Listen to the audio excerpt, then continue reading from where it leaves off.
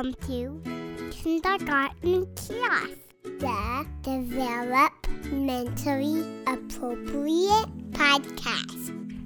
Hello, everyone, and welcome to Kindergarten Kiosk. I'm Lindsay. And I'm Kathy. And today we have a really interesting interview for you. We talked with Dr. Megan McDonald of Oregon State University about a study she did where she found that preschoolers with better fine and gross motor skills had better social behavior and executive function by the end of the year. It's very interesting. You know, it's interesting, back when you went to kindergarten, the test when we were enrolling you in kindergarten, the test was up in the gym, and they had 8 centers that you had to go to, and all of them were cross-body fine and gross motor skills. Like you had to walk a balance beam, and when you had to bounce a ball to a wall and catch it to a wall and catch it, and when you had to I kind of remember this now. Yeah, do you remember that? Yeah. Yeah, and when you had to take, I don't know if you've seen them, but they're those wire things, and there's beads, and you have to pull the beads along the wires, and it's like a maze for the beads, and you have to get the bead from one end to the other, and I can't remember all of them. It was a long time ago. Sorry, you're kind of old. Which makes me really old. And I just thought it was kind of weird because I'm like, okay, that's what they're testing is. Oh, and one was climbing a rope. I'm sure I failed at that one. Oh, you did fail at that one. I think you got your feet. Nope, you didn't get them off the floor. Yes, I'm sure. And so anyway, it was really fun, and the kids loved it. I mean, that was a great introduction to kindergarten. And after I ended up teaching at that school 3 years later after you went to kindergarten there. And so then I joined in on that, and I found out why they did it and what their whole purpose was, because the experience of 2 of the veteran teachers there that had taught there for 20 years, so they'd obviously taught there since the 60s, and they said that they found that they could tell where a kid's level academically was by how they were on those gross and fine motor skills. Well, and now we have some research finding the exact same thing that those teachers found through experience. Yeah, but I do want to say, just because you couldn't climb a rope, you could read. when you were there taking that gross motor test. Well, thank goodness, because I never got any better at climbing ropes, but I did get better and better at reading, so there's hope for me. There's hope. For all. So what are some things you do in your class right now to help kids with their fine and gross motor skills? Well, one thing I love to do is construct activities. First off, I think construct activities are adorable. I like to make things out of paper. Today we made a turkey out of paper, and when I introduced that center, I made up a song to the guitar of how to make the turkey. I've never had such great art in my whole life. I'm going to certainly do that again, because I'm sitting there strumming on the guitar, and I said, first you take a big brown paper and cut a big circle, and then you find a little brown paper and cut a little circle, and then what do you think you do next? You glue the little circle on the big circle. And I sang through the whole step by step of making the construct turkey. Now, besides being a cute turkey and seasonal, there was a lot of fine motor to that. Besides listening steps of listening to the order that they had to do things, and going and being able to do that.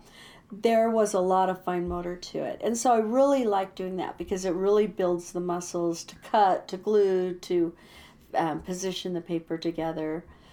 And so that's one of my favorite things to do. What else do you do?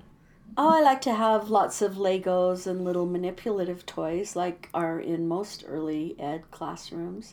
One thing that I think is really important is to get kids working outside.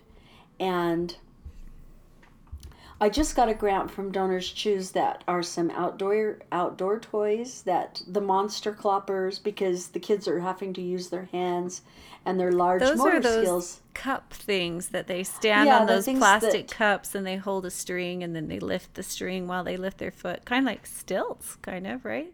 Yeah, those monster clompers that you can just make out of cans and rope. I think all Boy Scouts have to make those.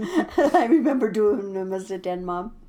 And those are great because kids are using all of their muscles when they're doing those. I got some pogo stick hoppers. Those are also great because the kids have to pull up on them while they're jumping to make them work. And so I think making the most of outside, really teaching kids how to do monkey bars. And in my old school, we had a really cool set of the old-fashioned monkey bars on the playground. And what we did, because it was a kindergarten center, so, all the children were near the same size, we lowered it down. We had maintenance come, and they cut it all the way down, so the kids were really only off the ground, maybe 6 to 8 inches. That's nice, because those monkey bars, if you don't have a kindergarten height monkey bars, they're so dangerous. They're really They're like dangerous. The number one risk on the playground if they're the wrong size. They are, and adults spend their time, if you want a kid to learn how to use a monkey bar, the adult's having to walk along holding the kid. Mm-hmm. And oh my gosh, those were so popular, and kids were on them all the time because they were now having all that success. So if I had the ability now, I would definitely take a hacksaw cut down to some our monkey bar on a playground because rarely do I see a kid on the monkey bars in my because they school have now. to be the appropriate height. They're made for bigger kids usually. Well, they're made for an adult. If I did those monkey bars, my feet would not be touching the ground.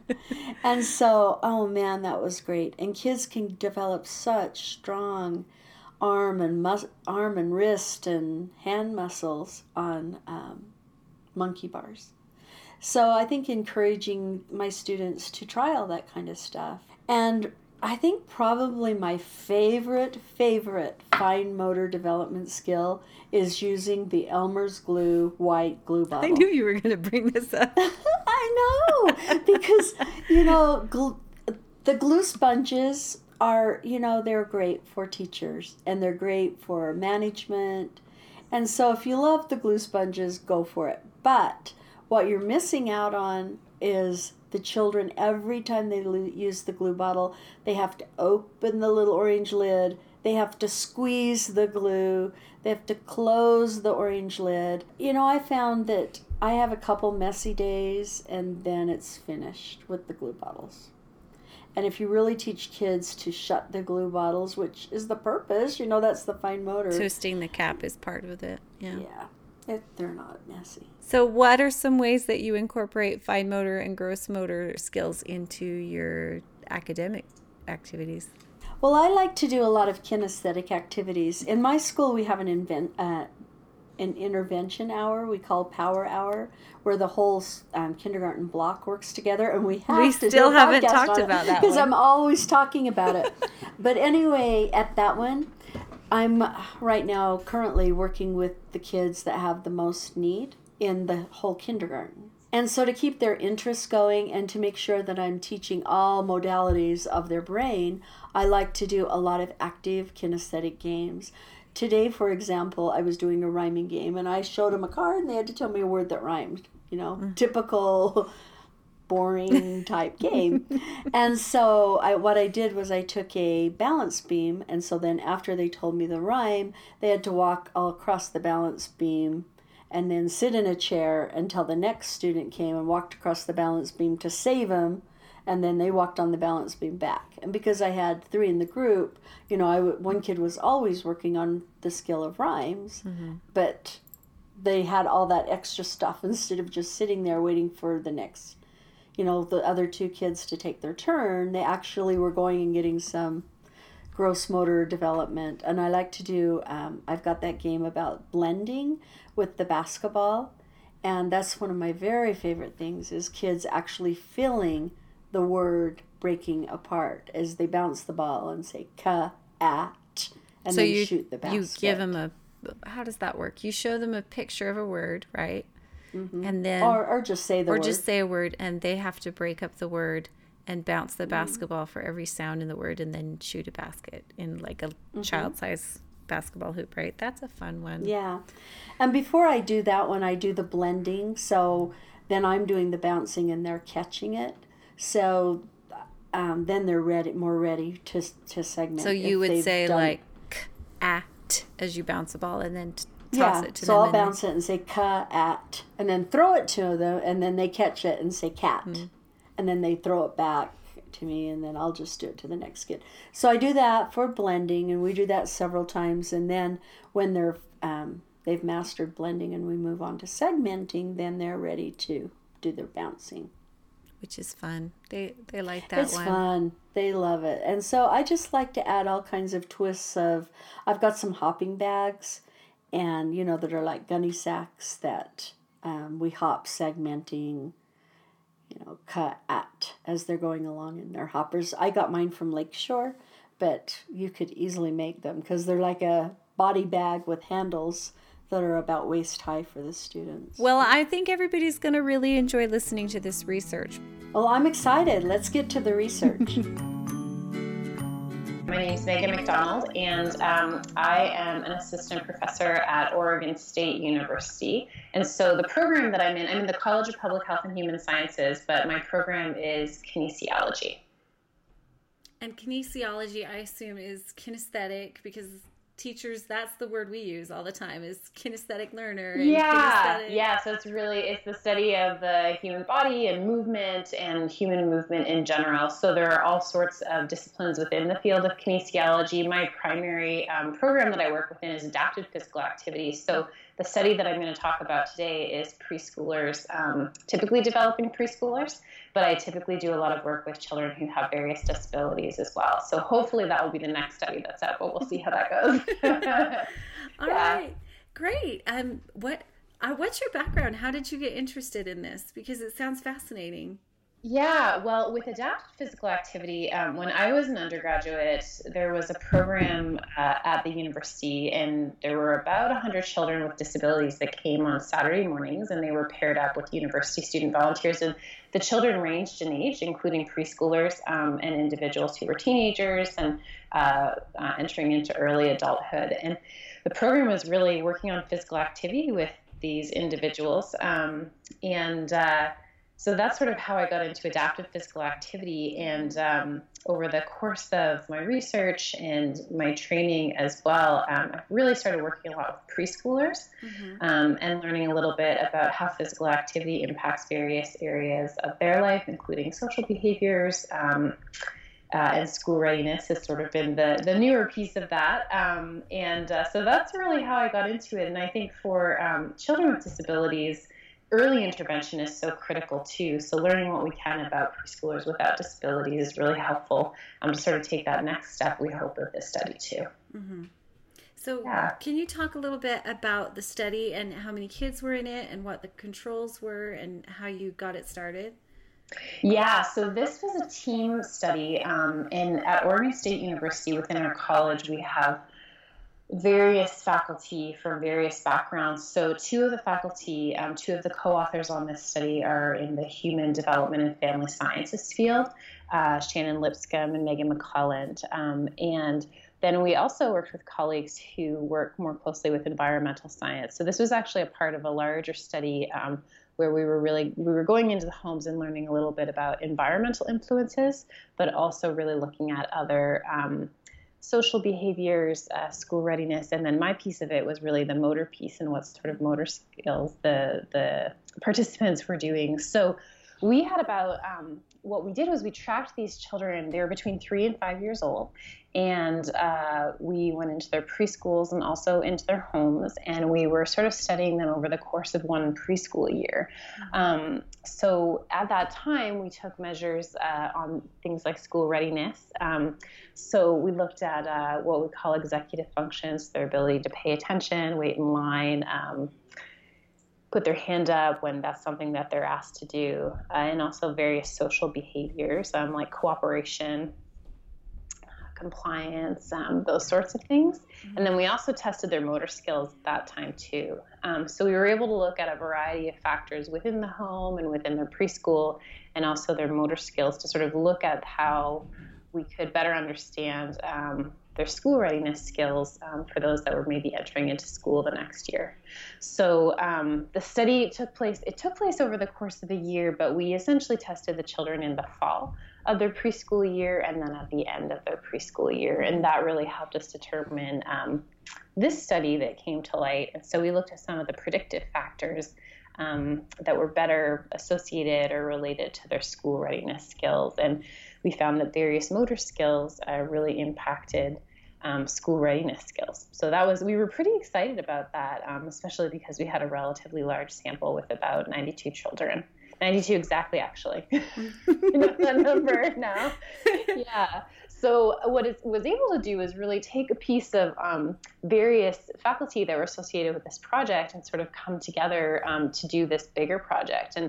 And typically, you know, there are groups of researchers that are starting to look at motor skills and relationships with school readiness, but we felt like this was really unique in a lot of ways because we were all coming at it from various backgrounds, and we were able to use more comprehensive measures of motor skills in this study. And actually, one of the measures that we used in this study for school readiness, it's called the head, toes, knees, shoulders task, and it's like Simon Says, but we sort of ask children to reverse what they're doing. So if we say touch your head, you actually have to touch your shoulders and those sorts of things, or touch your toes. Now I'm going to mix it up a little bit, but it's something like that. So we changed the rules a little bit on the children, and we know from other studies, and actually one of the co-authors on this paper, that that's really predictive of children's executive function, ultimately their school readiness skills. So what we were able to do was relate how those associated with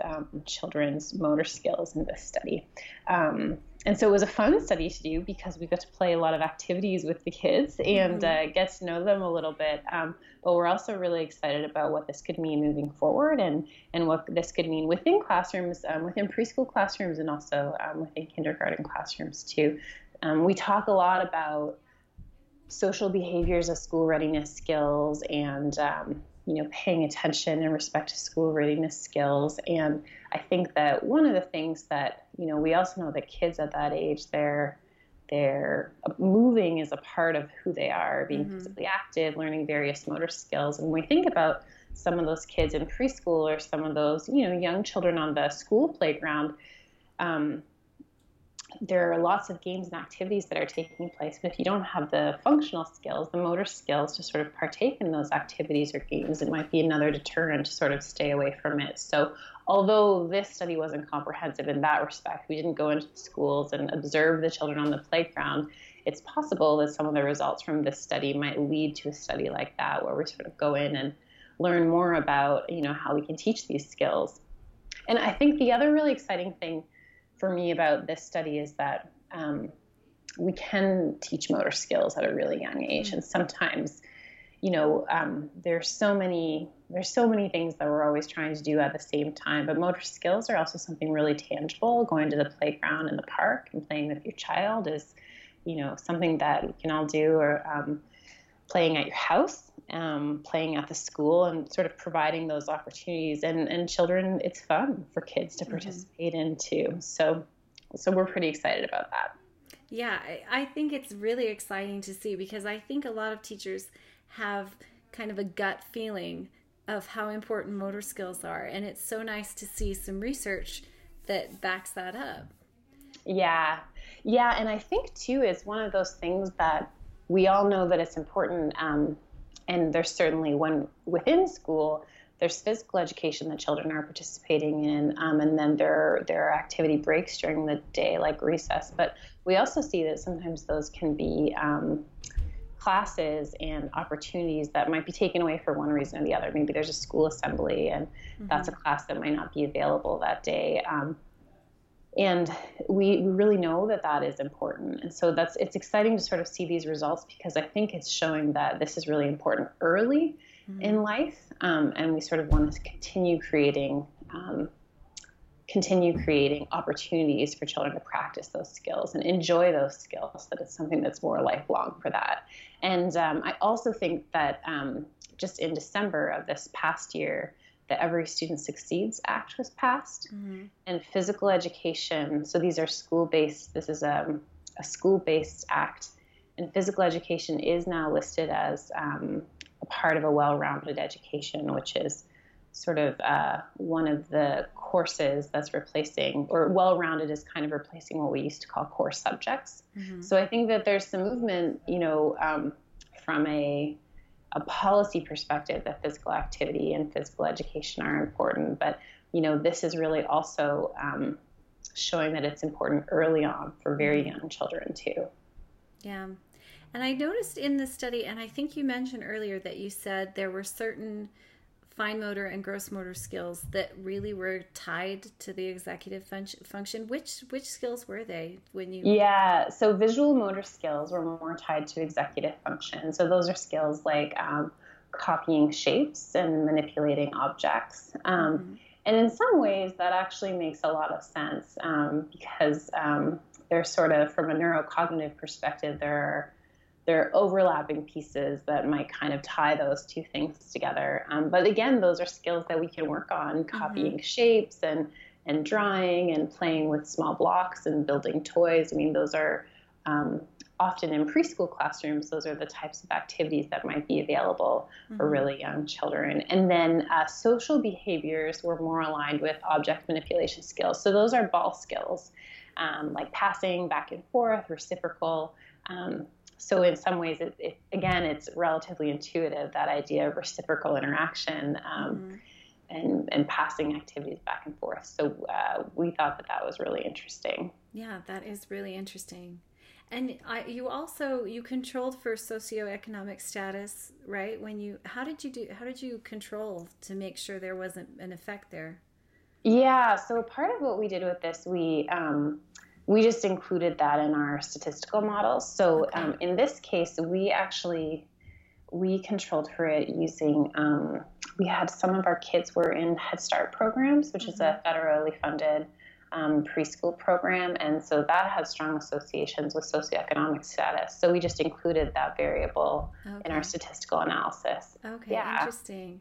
Because, I wondered, and did you notice, I mean, this may be outside of the scope of the study, but do you notice if there's any difference between the amount of gross motor and fine motor skills kids in lower socioeconomic status have than kids in higher? Is there a correlation you notice? Our study, we didn't specifically look at that, but other studies have definitely shown that. And obviously, we talk about this really generally in this case, but certainly there have been indications that those opportunities often can create better motor skills. And we have seen in certain studies the lower socioeconomic status we do see sometimes motor skills that still need to be developed. Okay. I wondered about that when I saw that you controlled for it. Well, we also controlled for it because we also know that we wanted to make sure when we're looking at social behaviors and executive function too, that those are things that we can control for. So, we had a relatively small sample, so there are lots of other things that would have been interesting to control for if we had bigger numbers. But in this case, we chose Head Start status. Okay. Yeah. So after you've done the study, what would be your advice to preschool and kindergarten teachers who want to use this study in their teaching? I think the biggest thing for me is that motor skills are really important when we talk more broadly about school readiness. And I think it's really easy to think about sometimes like I say abstract, but when we think about social behaviors, like how do we teach a really specific social behavior other than allowing children to have practice and correcting and providing opportunities for those social behaviors and peer interactions? And similarly with executive function, it can be a relatively abstract concept to sort of wrap your head around. So for me, knowing that motor skills are related and associated and really important with that, these are tangible skills that we know that we can teach.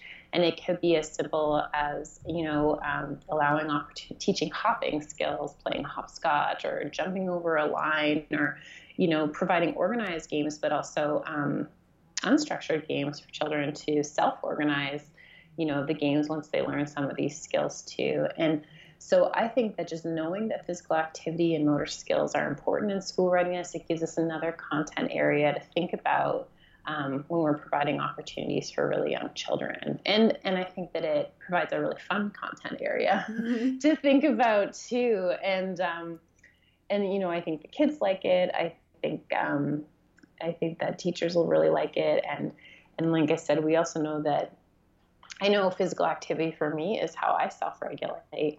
And so just making sure that we include that in the preschool day for really young children, and in the kindergarten day too, that we provide those opportunities for kids, that it's all sort of comes together and better prepares kids for school. I think about, I did my graduate degree in Michigan, and the common, schoolyard activity there was Foursquare. And at the time I was working a lot with children with developmental disabilities, and those skills, playing on the playground and working with peers it's so much fun, and it's an opportunity that we want for all of our children. So, but approaching kids on the playground can be really difficult to join into the game, but we can teach kids how to play Foursquare. We can teach the passing skills that are involved. We can teach the rules that are involved. And all of a sudden, because of that, we start to see, shared experiences in this game or activity that they're doing. We see social behaviors that are presenting themselves, requesting to be part of the game, making eye contact. And just sharing more generally the fun that is for kids. So we want to really, start early and make sure that we're giving those experiences to children at a young age. I think that's such great advice. And as you're talking, I keep thinking about my mom used to teach in Idaho, and I was teaching in Utah at the same time, both kindergarten, and we both had to give a pre-assessment at the beginning of kindergarten, and my assessment was, which letters do you know, which sounds do you know, which colors wasn't on there, which numbers do you know. And her assessment in Idaho was, can you walk on a balance beam, can you throw a ball, and it was so different, and I always envied hers a little bit. Well, and now it's sort of providing that, I think that, and maybe we all kind of knew that in one way or another, but this sort of provides some evidence to show that this too is really important and a part of that package when we're really preparing kids to go to school, and I think while they're at school too, but obviously this study is really about those earlier years before they're getting ready to go to school. Yeah. And like I said, the study is a lot of fun. We don't have a lot of resistance when we go and ask the kids to participate in these motor skill activities when we're collecting data. So, that of course is really enjoyable, and we learn a lot from that too. And I think as well, it gives us an opportunity to try out different games. In this study, we went into the children's home and also to their preschool, and we'll go into various homes to perform these assessments. And so we would have to be creative about how we were playing these activities, because obviously if you're in a smaller space, that can be a little bit tricky. But what was really interesting is that it was kind of easy once we got really creative about it. And I think that that's really important to remember, that regardless of the space and place where we're at, we can be really creative in these opportunities, and they might look a little bit different depending on where we are. But, that does mean that all kids really have access to these opportunities too. If we're just a little creative with how we present it. Yeah, yeah, absolutely. And they don't always have to be the colorful balls.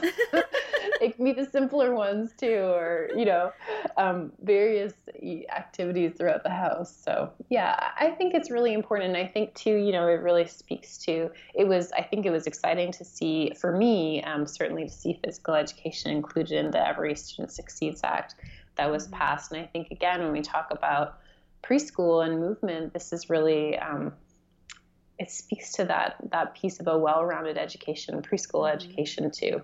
Yeah. Yeah.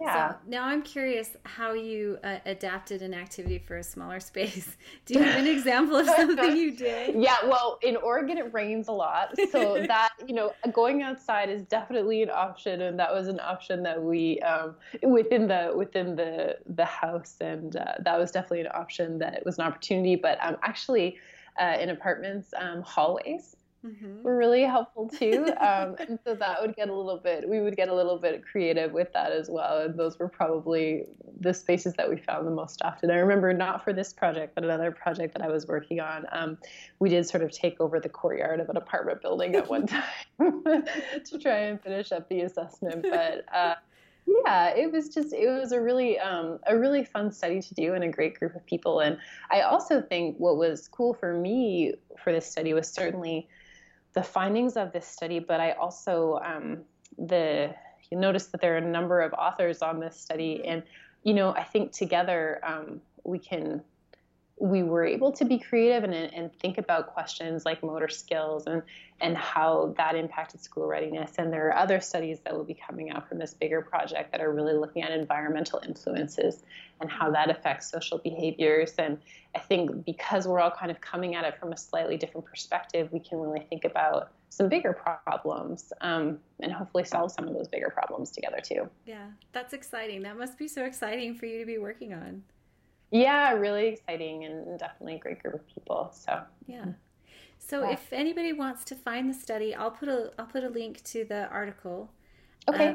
Is there anywhere else people can follow you and keep up on the studies you're doing? And yeah, most of the time they're pretty linked with my faculty page at Oregon State University. So I think if you go to oregonstate.edu and Google Megan McDonald, it should pop up. I think the other name is relatively long, but if you go to oregonstate.edu and Google my name, some of these studies will pop up. And you can also, at a certain point, you'll be able to access the study open access. So that means that our university library will also have it publicly available. We're hopeful that will happen. Yeah. That would be nice. That will be exciting when we can look at it. Yeah. So. Well, thank you for sharing the study. I really am excited about it. I had a principal once who said, I'll let you try anything in your classroom as long as you can show me some research to support it. So look at what you've given me. That's great. Well, I love it. Well, thanks so much for having me on, and thanks for the interest in the study. Yeah, thank you.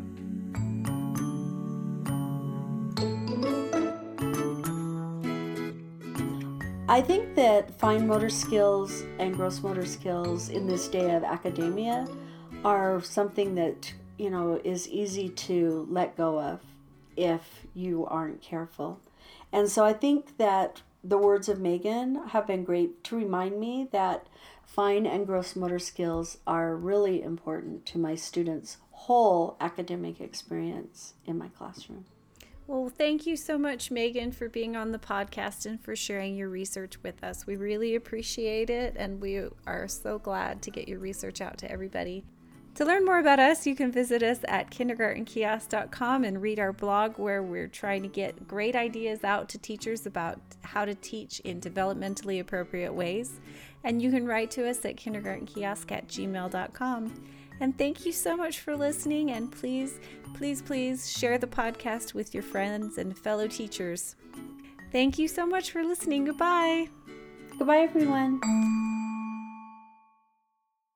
Kindergarten Kiosk is a proud member of the Education Podcast Network, a network of podcasts for educators by educators. For more information, visit edupodcastnetwork.com. That's edupodcastnetwork.com.